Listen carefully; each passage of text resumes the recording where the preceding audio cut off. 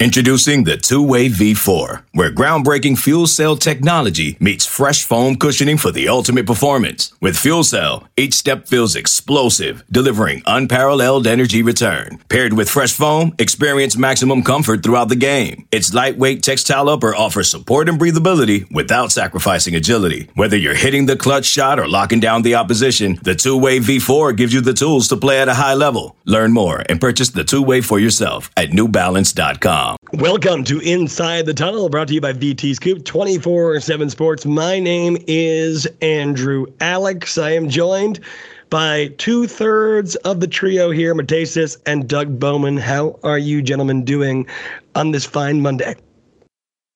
I'm pretty good. Braves have won 2 in a row over the Los Angeles Dodgers in walk-off fashion. Two away from the World Series, so at least there's some positives out of this weekend. Can't say the same for myself. My beloved Washington football team loses yet again. Matei, can you find... This episode is brought to you by Progressive Insurance. Whether you love true crime or comedy, celebrity interviews or news, you call the shots on what's in your podcast queue. And guess what? Now you can call them on your auto insurance too, with the Name Your Price tool from Progressive. It works just the way it sounds. You tell Progressive how much you want to pay for car insurance, and they'll show you coverage options that fit your budget. Get your quote today at Progressive.com to join the over 28 million drivers who trust Progressive. Progressive Casualty Insurance Company and Affiliates. Price and coverage match limited by state law. Any semblance of joy in your weekend in the events that went down from Friday to Sunday? The only thing football related, 4-0. I'm in 4 fantasy leagues. 4-0. Edged one out by 1 point. Shout out Khalil Herbert for the 19 points he got in one of my leagues. That's big. That's big. I was looking to pick up Khalil Herbert, but in a league full of Virginia Tech alumni, it was too little too late. Someone was storing him on the bench, and of course, he comes up big in yet another Chicago Bears loss to Aaron Rodgers and the Green Bay Packers. But loss will be a theme here. Virginia Tech falls short. You are judged by your performance in the big ones in a game that was billed to be not a championship, I would say, but a pass to the driver's seat in the Atlantic Division. Justin Fuente and Virginia Tech lay an egg. A 28-7 loss at home in front of what at least started as a great home crowd at homecoming at Lane Stadium. That did not last long. Pittsburgh asserted their dominance from the first whistle to the final one. I want to start with you guys on this and just take a broad-based view, a 10,000-foot view, if you will, on how you're feeling after a loss like this.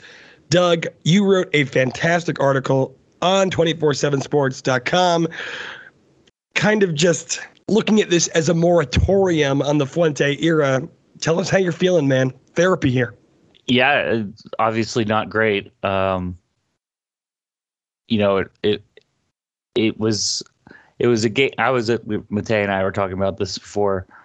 I was at the 2019 Duke game as well, and it felt similar, maybe even worse this time.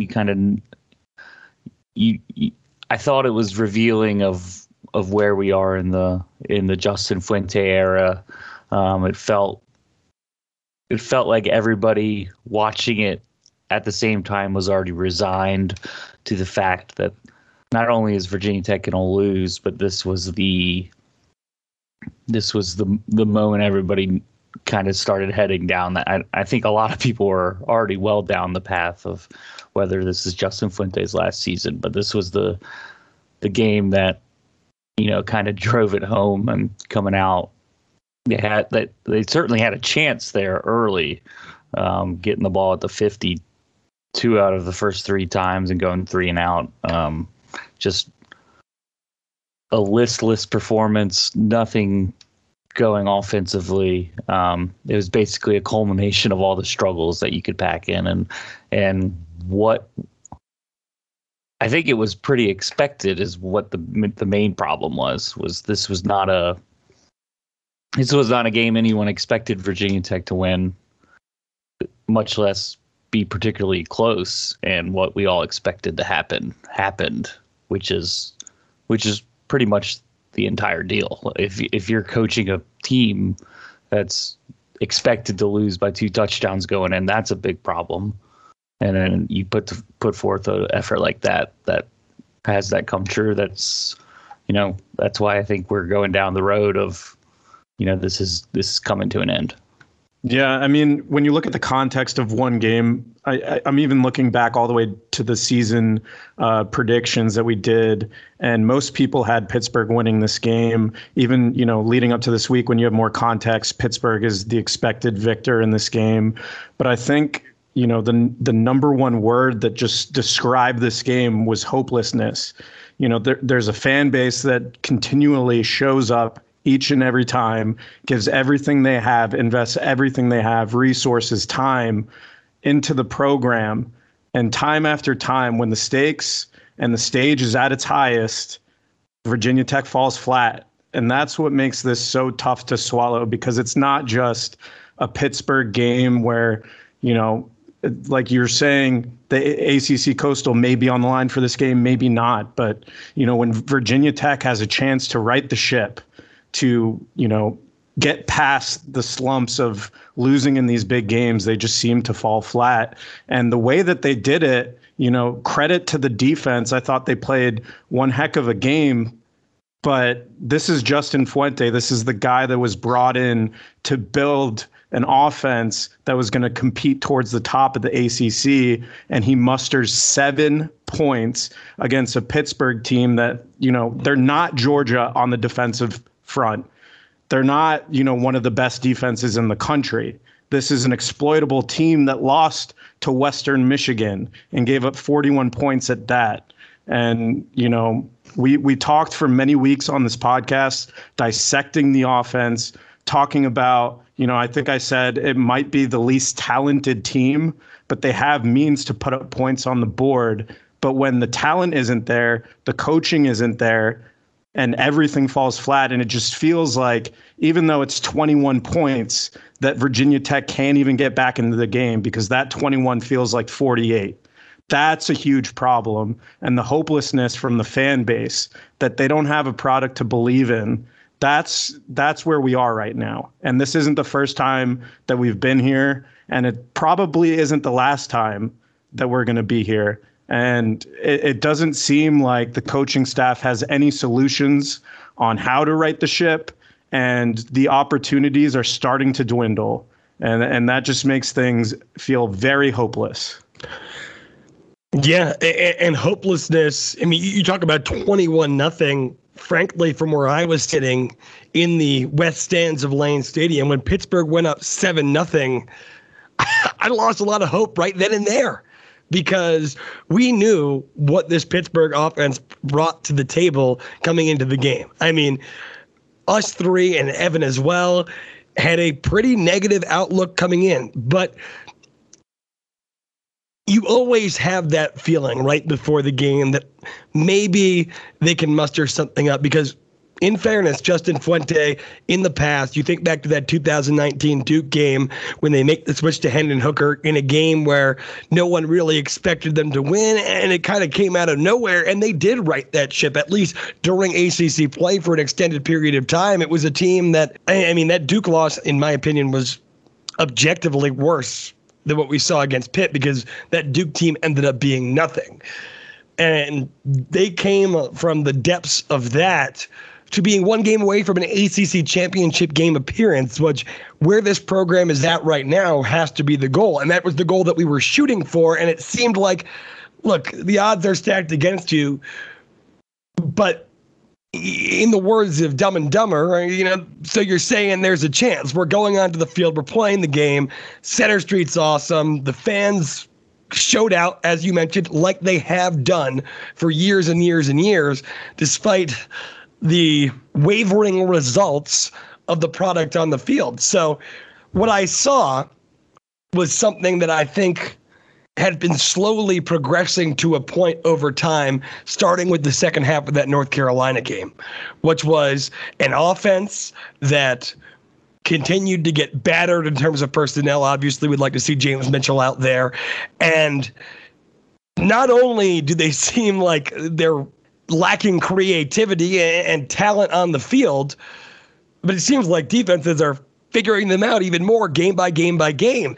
And we reached an impasse where it was offensively perhaps the least inspiring performance I've seen from a Virginia Tech football team in years. And that's including the lows of lows in that 2018 season when, things got from bad to worse in a hurry. So for fans, yes, it's just one game. And yes, me as a guy that predicted 7-5, and I'm sure you guys were either in the same boat or right near there. It's like, yeah, this is where we thought we would be.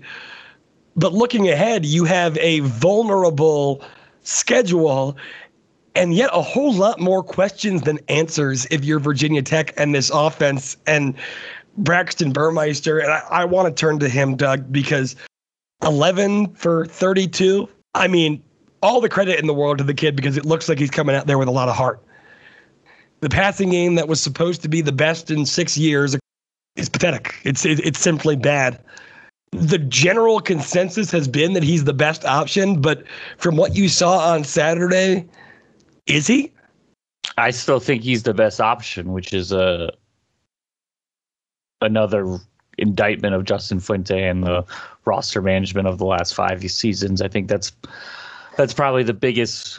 If you wanted, there are many reasons why Virginia Tech is not a good football program right now. The simplest version is they just haven't gotten the quarterback position right in the last 5 years, and they're left now with a situation where it's Burmeister and Knox Kadum, and most of the time the backup quarterback is the favorite guy on the team. Everybody wants to see him, but I think everybody's pretty much on board with that. Burmeister's the best that they have at this point, and that's where it's hard to, like, where is this going next year if Fuente sticks around? Where maybe Burmeister comes back, is that good enough? And if not, if he doesn't come back, who's going to play quarterback?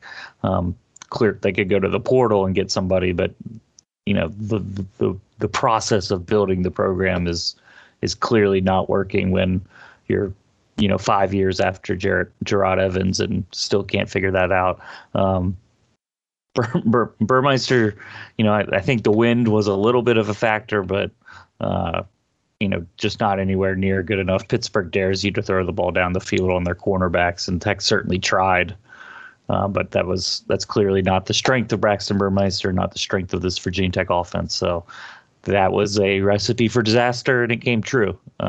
So it's a situation that is not good and doesn't appear to be getting better. And that's what, we were watching those first 3 or 4 games of the year, particularly those Middle Tennessee State and Richmond games. And you're hoping to see progress and the passing game start to come alive and look more confident and all that stuff.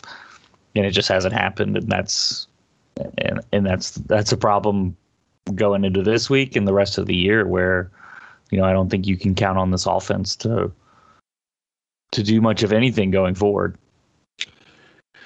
Yeah. And we talked about, just a few short minutes ago of the tenor of this podcast not becoming too negative, but unfortunately, I don't know if there's really anywhere else to go because the running game is not inspiring either.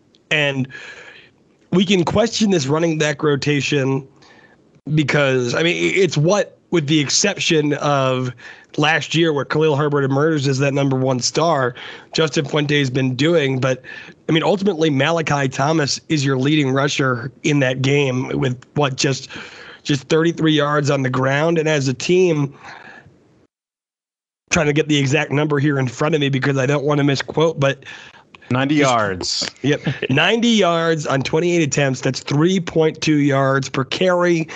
They're kept out of the end zone.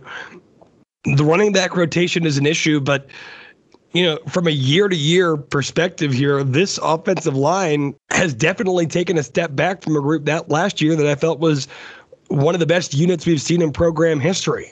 It's like, where can this offense turn, right? I do want to say the running game has been the biggest disappointment of any of the aspects of the offense, in my opinion. You can say that Braxton Burmeister has not performed, lived up to expectations, but even dating back to last year, he was kind of that game manager that could operate the offense at a high level, get guys where they need to be, get the ball where it needs to be, and make the thing work. He doesn't need to put up 300 yards passing for this offense to put up points. Now it seems like he does because of the running game. What I will say is that Virginia Tech did make adjustments in the second half. I know it didn't work out in the long run. And, credit also to Pittsburgh. They have a good run D, but it looks like Parker Clements is the guy at right tackle. That's a positive sign, the first positive in, maybe this entire podcast so far. Right guard, I think, is the position to watch with Silas Dzansi, and we'll see if Caden Moore, if they split time there. But at least in that second drive, coming out of halftime, they were able to have a 75-yard touchdown drive. And it was mainly because they got more physical up front. Putting in Silas there, Parker Clements doing a good job at right tackle. They were able to march down the field and put up points. When you think of this Virginia Tech offense, they were able to run the ball at least effectively against UNC, that, again, at the time had this great stellar run defense. But now it's about reestablishing that. And I think it's interesting that Justin Fuente, after Game 6 says, we need to find the identity for Virginia Tech. I think now you run out that same offensive line, those same 5 guys, put Silas at right guard, keep Parker at right tackle, and you have to find a way to run the football because Braxton Burmeister, 1, isn't fully healthy, and 2, you need to commit to the running game. You need to start draining the clock, manage this game. And if you have to win every single game 17-14, that might have to be the formula for Virginia Tech. So is the running game atrocious? Yes. It's probably the best thing on this Virginia Tech offense, considering how much they've committed to the pass. But you have to find that identity. And I think, it was a positive step to switch to those 5 guys on the offensive line. We'll see what happens from here. But moving forward, you have to commit more to the running game because, look, Jalen Holston, 5 carries, 18 yards. Say what you want and how disappointing he's been this year, but I don't think the Virginia Tech offense has given him enough chances to be that guy or given enough chances to Raheem Blackshear to be that guy. And I think the formula of a hurt Braxton Burmeister throwing downfield to Trey Turner and Tavion Robinson, it's not working. So as much and as great as the running game, is one of the best in program history last year, there's still a chance to find success through the ground game.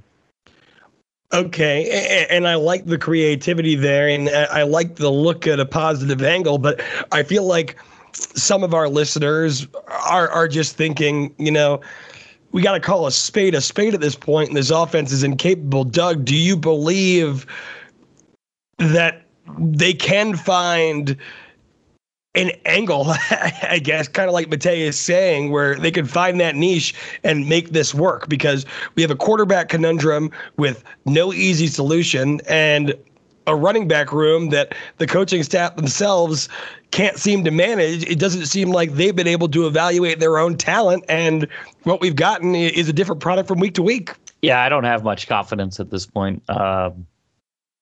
The offensive line, you're the 120th total offense in the country. It's a team effort when you get to that point.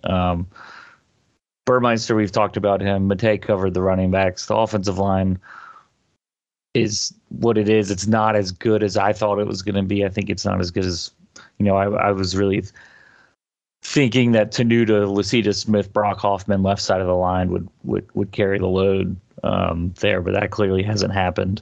I just don't think. That's the area where if there's going to be improvement, it's going to be because the offensive line starts moving people. I don't think any of the running backs are going to suddenly break out and start picking up chunk yardage on their own. They need the help in that first 5 yards to get any kind of push from the offensive line. So maybe they can find something with Parker Clements there at right tackle. who knows? I just think it's tough to see it at this point after what we saw Saturday, after what we saw against Richmond, after what we saw for most of the day against West Virginia and North Carolina. This is an offense that struggles and is going to struggle. And Mate talked about winning games 17-14. It's got to be that. I was looking at the 2008 team. I wrote about it over the bye week, but it was just an absolutely atrocious offense. They scored 30 points once the entire season and somehow won the Coastal. You're talking about like maybe Duke 14-3, UVA 17-14. Don't have much confidence in that, the way that Mr. Armstrong's playing there in Charlottesville. No, going to need some more points there. Maryland, they beat them 23. So like that's the blueprint for a terrible offense and still having success. But that seems like a stretch at this point. I want to ask how real this is right now, because we all have a Twitter account. I'm sure many of our listeners do, and if they don't, I'm sure they're all over the 24/7 boards. Fire Fuente, a reoccurring theme every time I look at my cell phone. We know that that's in the cards. We've known that was in the cards before the season started. But you see what happened with Ed Orgeron at USC is already an open job. And there is an argument to be made that a program would benefit from allowing the pool of potential coaching candidates to know that their job is available. At the same time, that buyout number drops on December 15th. And we know from a lot of the conversation around Fuente's job last year that finances are going to play a role in this. What would it take, if anything, for us to be sitting here 1, 2, 3 Mondays from now and saying there is currently a coaching vacancy at Virginia Tech? I think it would take at this point, I think it would take an absolute collapse, like just a pure quit by the players, basically, where you're losing to Syracuse, losing to Georgia Tech, and not particularly close. I don't think there's much benefit to pulling the plug early or this early. I think once you get later into November, you start, you could that starts to make a little more sense. I just think with 6 weeks to go, that feels like a completely miserable experience for everybody involved if you pull the plug now. Particularly, I don't see a great interim head coach. I guess maybe Justin Hamilton, but you've got a lot of Fuente guys on the offensive side of the ball. I think it just gets way too messy right now to pull the plug unless the bottom falls out and it's just you don't have any other option. I think he's got a chance here. However slim it is, it's still the Coastal. I think right now you're still competing for the Coastal. If you care about the players at all, you're going to give them every chance to see this thing through. And I don't think removing a coach at this point gives them the best chance, no matter where you think Virginia Tech should go with the head coaching spot. I don't think right now is right now or in the next 3 weeks or so, barring a complete collapse, is the right decision. I understand the sentiment too. A lot of people are fed up. And again, we talked about this. This was, the 10,000 foot view. This isn't, this Pittsburgh game, this result, this hopelessness isn't the first time the fan base has felt that in 6 years. It's been multiple times. But at the same time, when you think about Whit Babcock and the decisions he has to make, it was 9 months ago when he fully committed to Justin Fuente, saying, we believe we have our guy. We're not throwing the defensive staff, we're not throwing a baby out of bathwater. He fully committed to the staff. And I think no matter what happens from here, Justin Fuente is going to coach till after that UVA game. And I just think, it's fair to look now and see LSU, USC, other, major coaching openings that's going to attract a lot of names. But, to be fair, those pool of names in Virginia Tech do not match. And not today. wherever Witt is going to look, it's not going to be a guy. I don't believe it's going to be someone from a P5 program with, ample experience. It's going to be a guy you take a shot on. That's kind of how Witt operates. And I just don't see the benefit of, having, you pretty much have a lame duck head coach now. Everyone kind of knows it. There's no benefit in removing the guy right now and just watching a dumpster fire become even more of a dumpster fire, making the program, completely that nobody would want to join this program. So I think he coaches till the end of the season. We'll see what happens from there. I think there, aside from fan expectations and wants and desires, I'm curious to see what it takes to, what has to happen for Justin Fuente to even leave here, because a lot of people thought he was gone after last year. So if he ends up winning a few more of these games, making a bowl game, beating Virginia, let's say, or, it comes down to, they were in the Coastal race till the very last second and then they lost. Does he stay another year? I can't answer that. And, Witt has seemed to stick by his side for a long time now. So I think aside from fan wants and desires, it's a very complicated equation that doesn't just go to this season and the results of all these games, which, it could get really bad from here on out, and that may not even matter.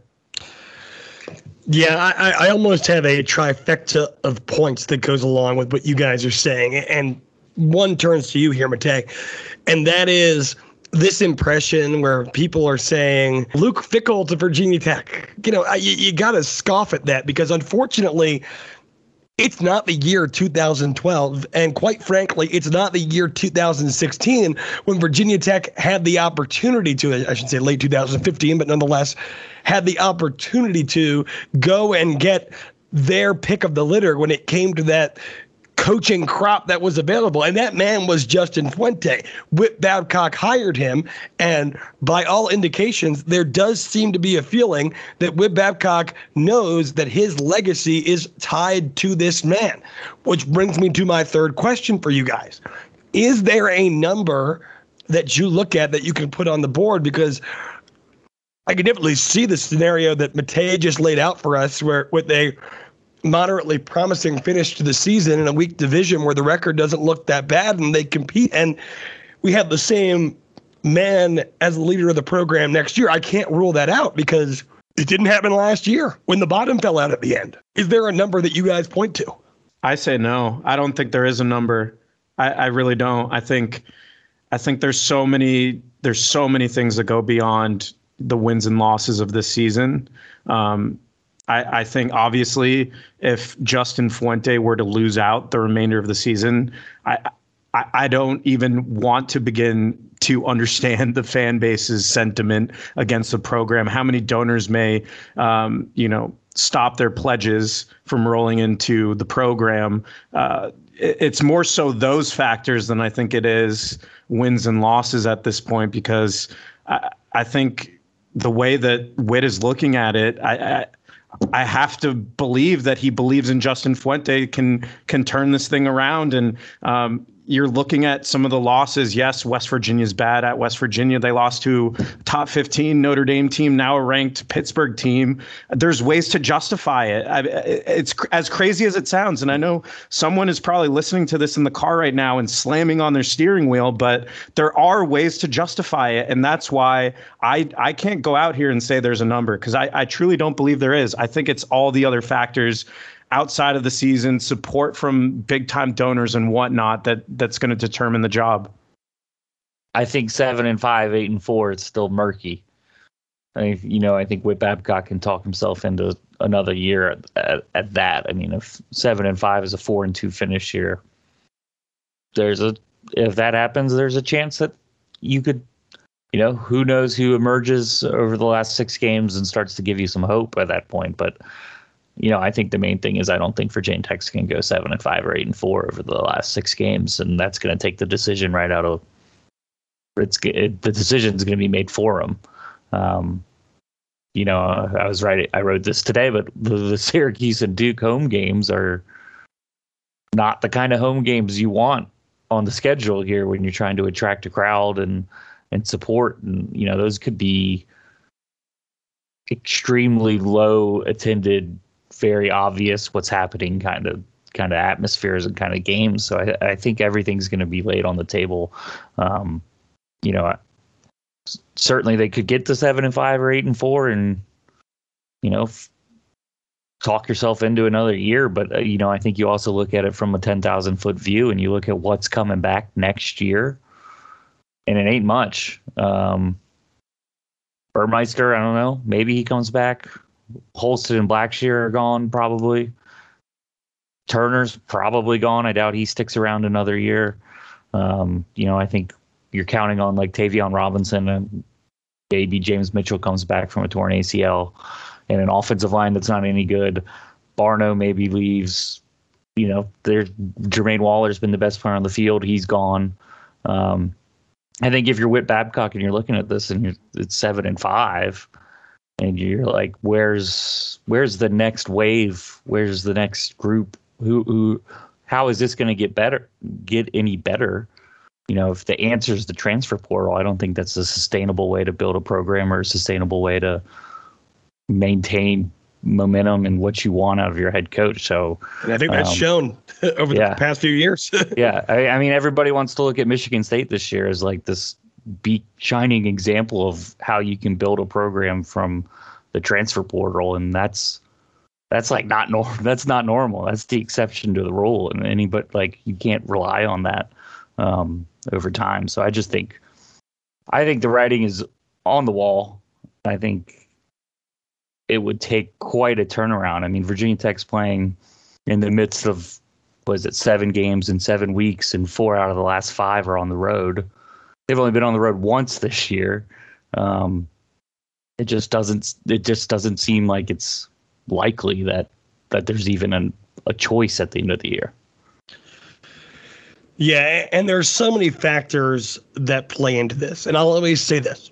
When hiring a coach, when hitting that reset button, you need to know that the people, not just one, but every person that you have coming into that interview, every candidate available that you feel like you have a serious chance of getting, you can justify in your heart, this guy will be an upgrade from Justin Fuente. That being said, for a program in the state that Virginia Tech's program is in right now, a coaching transition is going to be something like chemotherapy. It's going to burn all down before it can come back, if it does.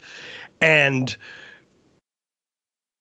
I think that with everything that you just explained, Doug, with who's going to be gone in the first place, if there was a year to hit the reset button, this would be the offseason to do it. Because what are you going to do? Keep Justin Fuente just to struggle again next season and ultimately fire him? At a certain point, you're running around in circles and chasing your tail, and you're not going to get the results that you're looking for. And I think that Whit Babcock, I credit him. We have seen the coaching hires that he has made across a variety of sports. He seems to know what he's doing, but ultimately the Justin Fuente hire and the football program at large is going to be tied more seriously to his legacy than any other decision he makes as the athletic director at Virginia Tech. And he's going to have to make some adult decisions by the end of this season. With all that being said, you have a group of teams with Miami, Boston College, Duke, and Syracuse who have not totaled a single ACC win between them combined. And you have a Georgia Tech program that puts a different team on the field from week to week that lost to Northern Illinois in their home opener in front of their home fans. This should be ripe for the pickings for Virginia Tech. If you just gave me any reason from an offensive perspective to feel confident this team could outscore Blacksburg High School, but it doesn't look like that right now. Let's just look ahead. We did our record predictions in late August, early September. Let's look ahead at the schedule. Where do you realistically think this thing lands if you had to put down a number today? It's so tough to say, especially after we just saw the offensive performance against Pittsburgh. I would, I'm sure we'll talk about it a bit, but I would assume Syracuse is a win. Georgia Tech, I have no idea. I would not be the least bit surprised if Virginia Tech came out of Atlanta with a loss there. Boston College, you're not talking about the same Boston College from the beginning of the year with Phil Yurkovich out. Duke isn't that good. Miami, I mean, they're putting up points, but they can't win a game. And then UVA has a terrible defense, but Brennan Armstrong is just throwing all over the field. So I don't know what to expect out of those last two games. I don't know what to expect out of Georgia Tech and BC. I would say Syracuse and Duke are the safest ones. Both of them are at home, but 4 of those games are on the road, and there's going to be a WTF kind of game coming.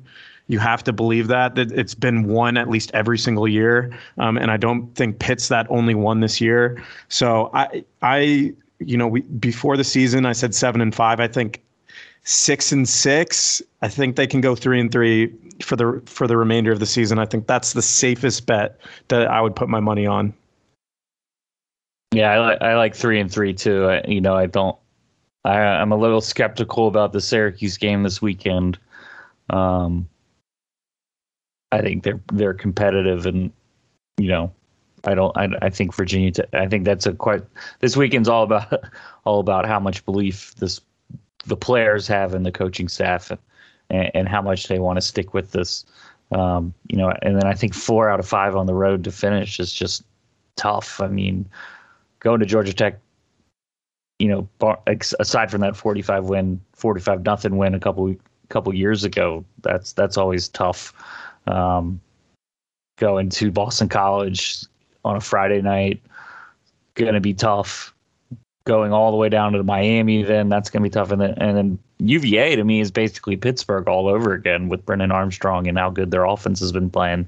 Their defense isn't as good, but who knows what that looks like. And there's a chance that they'll be still competing by that point. So, I just don't see, Tech went 3-3 to start the year. Seems like they'll probably go 3-3 around there, give or take a game on either side. I could see 7-5 or 5-7, but I think 3-3 to finish 6-6 is most likely. I mean, I think you feel good about that Duke game, and then maybe Syracuse, maybe Georgia Tech. There's just not a whole lot of confidence there. So, it's going to be an interesting final 6 games for sure. Yeah, it'll be what it'll be. And I don't mean to completely echo what you guys are saying, but I think in the first week of the season against North Carolina, what we thought was this extravagant moment, perhaps a turning point for Justin Fuente and the program, ultimately amounts to a blueprint of how this team, as constructed in 2021, is capable of winning football games. And we've seen it, and it's possible. And it's going to require a lights-out defensive performance, limiting offensive possessions on the other side, and the offense maximizing their ability and controlling the ball and putting points on the board.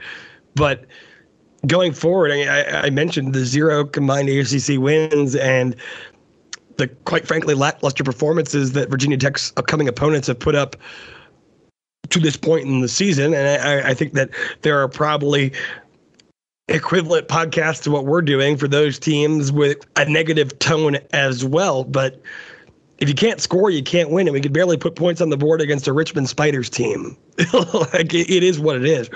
So how much do you expect this offense to improve? Quite frankly, not much, at least from this man's perspective. And how much can you rely on the defense to be this stopgap fail-safe that's just going to win you games? And that's quite frankly not sustainable. So 3-3 sounds about right. There's not a game on the schedule, perhaps with the exception of Duke, that I'm even penciling in a W here. I think, as has been characteristic of the Justin Fuente era, we are going to be in for a few more 3-hour stomach aches before this man either somehow vindicates himself or gets out of town. And I suppose if the latter is the result, it'll be a fitting end to the last, 4 years of Virginia Tech football in an era that a lot of people right now want to move past and forget. But Syracuse is on the horizon here, gentlemen. And yes, 0 ACC wins, but they have been pesky.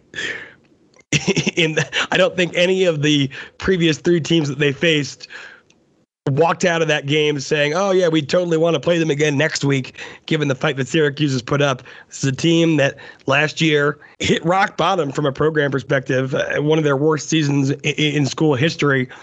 Dino Babers was considered left for dead, but they're hanging in there in these games. Doug, what can we expect from the Syracuse Orange? This is going to be an ugly game. I like Syracuse. I think they got a chance to be, if they stick with it, I think they can be, peak Syracuse, which is like 8 wins eventually. Like, you're not expecting that much more from a Syracuse program when they're at their best. But, they changed quarterbacks in the middle of the year. Garrett Schrader, who was at Mississippi State in 2019, is their quarterback. He is a runner more than a thrower. He kind of reminds me of Kenny Pickett before Kenny Pickett was good. He's not going to throw the ball downfield very much at all. This is a game that's played, if I'm Virginia Tech secondary, everything's in front of me. If they beat you on the deep ball, so be it. This is a game where you're attacking guys at the first down sticks and near the line of scrimmage. Sean Tucker, their freshman running back from Maryland, which is not far from Virginia Tech, which I'm not saying anything, but I am saying anything. He's so good. He's legit, and I think he's one of those guys that in today's transfer portal world, like, Syracuse already has to be worried about losing him. Like, especially if they fire Babers, he's good enough to play, anywhere in the country, and I think I think he's got 5 straight games of over 100 yards. Just tough to tackle. He's really good up the middle of the field, making people miss. I think that's a dangerous matchup for Virginia Tech. I think they have other than that, there's not that much. They lost their top wide receiver, Taj Harris. He transferred in the middle of the year. Their offensive line is decent. Their left tackle is really good, Matthew Bergeron. They've played a lot of close games and they've lost them all at the end. So I think this is going to be another close one. I'm not sure. I'm not sure Virginia Tech can get it done, but I'm not sure Syracuse can get it done either. So we'll see what happens. But I think they have a lot of guys that I'd like to see running around. Their defense is fast and athletic, and I think they have a decent future if they can figure out the quarterback spot and build around Sean Tucker. Also, Tommy DeVito entering the transfer portal today. So if Garrett Schrader goes down, I don't know who's backing or who's coming into the game. Like Doug was saying, it's an interesting Syracuse offense. When you think about Dino Babers and Justin Fuente, maybe at the time that they were hired, you would think this would be a high-powered, great developed quarterback throwing down the field, tons of passing yardage, and it's anything but that. This might be from a passing perspective, it might be the worst quarterback duel that you could make in the ACC. It's the Sean Tucker show. Garrett Schrader and Tucker have 9 touchdowns each. Tucker's nearing 1,000 yards 6 games into the season. It's pretty much, Khalil Herbert type numbers. So when you think about the one area of concern on Virginia Tech's defense, it's probably that run defense. So it's a bad matchup for Virginia Tech on that front. But at least in terms of, of the 2 ACC teams I guess they've seen, this is, number 3 in terms of talent that they'll face. So like Doug was saying, this is going to be an ugly game. Syracuse just played Clemson super close and pretty much had a chance to win the game at the end, if not for a bad Dino Babers decision to not go for it. So we're talking about, a pretty decent team. But I still think, all things considered, Virginia Tech can't do worse than last week. I mean, that was the lowest offensive output in the Justin Fuente tenure at Virginia Tech. So I do think it's going to be a lot of running, and low scoring, and the defense is the name of the game here. But I definitely don't think it's an unbeatable Syracuse team. It'll be competitive and ugly. I'm sorry. I'm just thinking that last sentence that Matei put out there. If you had just played that for me and said, Andrew, this is what the podcast is going to be saying a few weeks from now after the North Carolina win, when we're talking about an unbeatable Syracuse team. I'm trying to convince myself here too. I know, but it's crazy in my mind that from the highs of highs that we were at following Labor Day weekend, that it has gotten to that point, especially given that Virginia Tech, and I know it means nothing, but a couple plays away from picking up a win at West Virginia or picking up that win against Notre Dame. It all did, in fact, bottom out. But gentlemen, let's get ready to wrap this thing up. I'm looking for a score prediction from you. We were all pretty much on the money last week. Virginia Tech did, in fact, get blown out.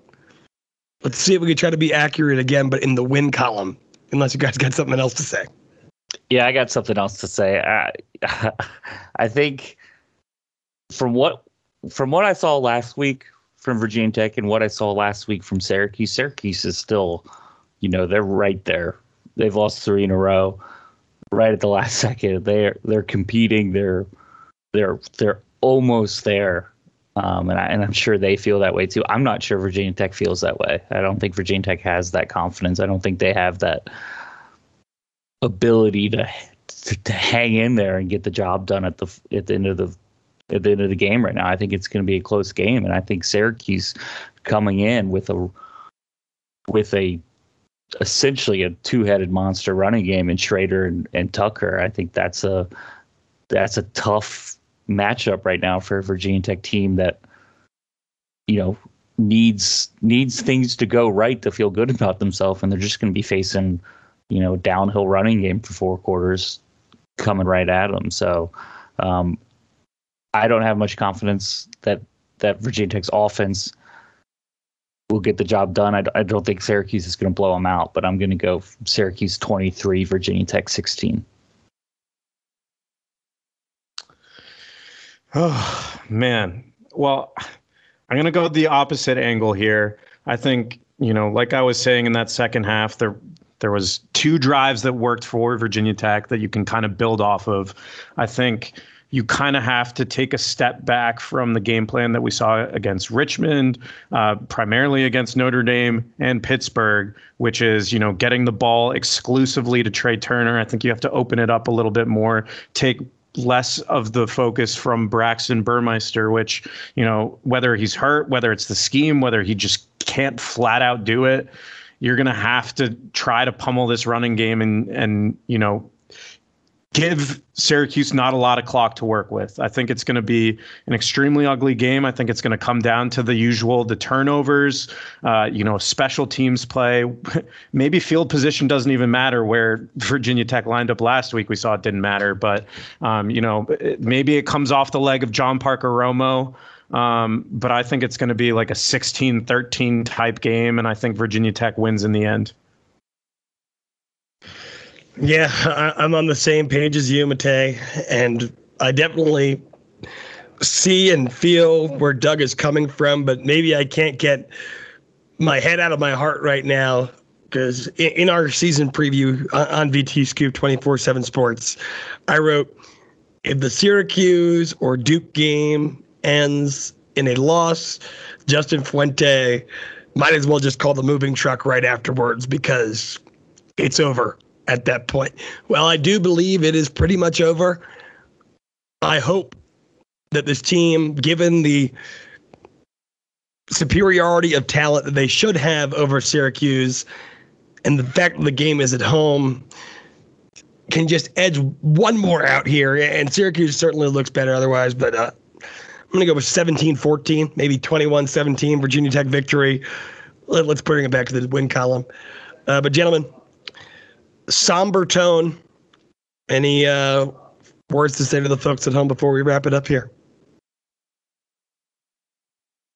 I don't have too much to say. One thing I'm seeing a lot of, especially on Twitter, whenever a team is struggling, especially like a team like Virginia Tech, fans always like to go to the next quarterback.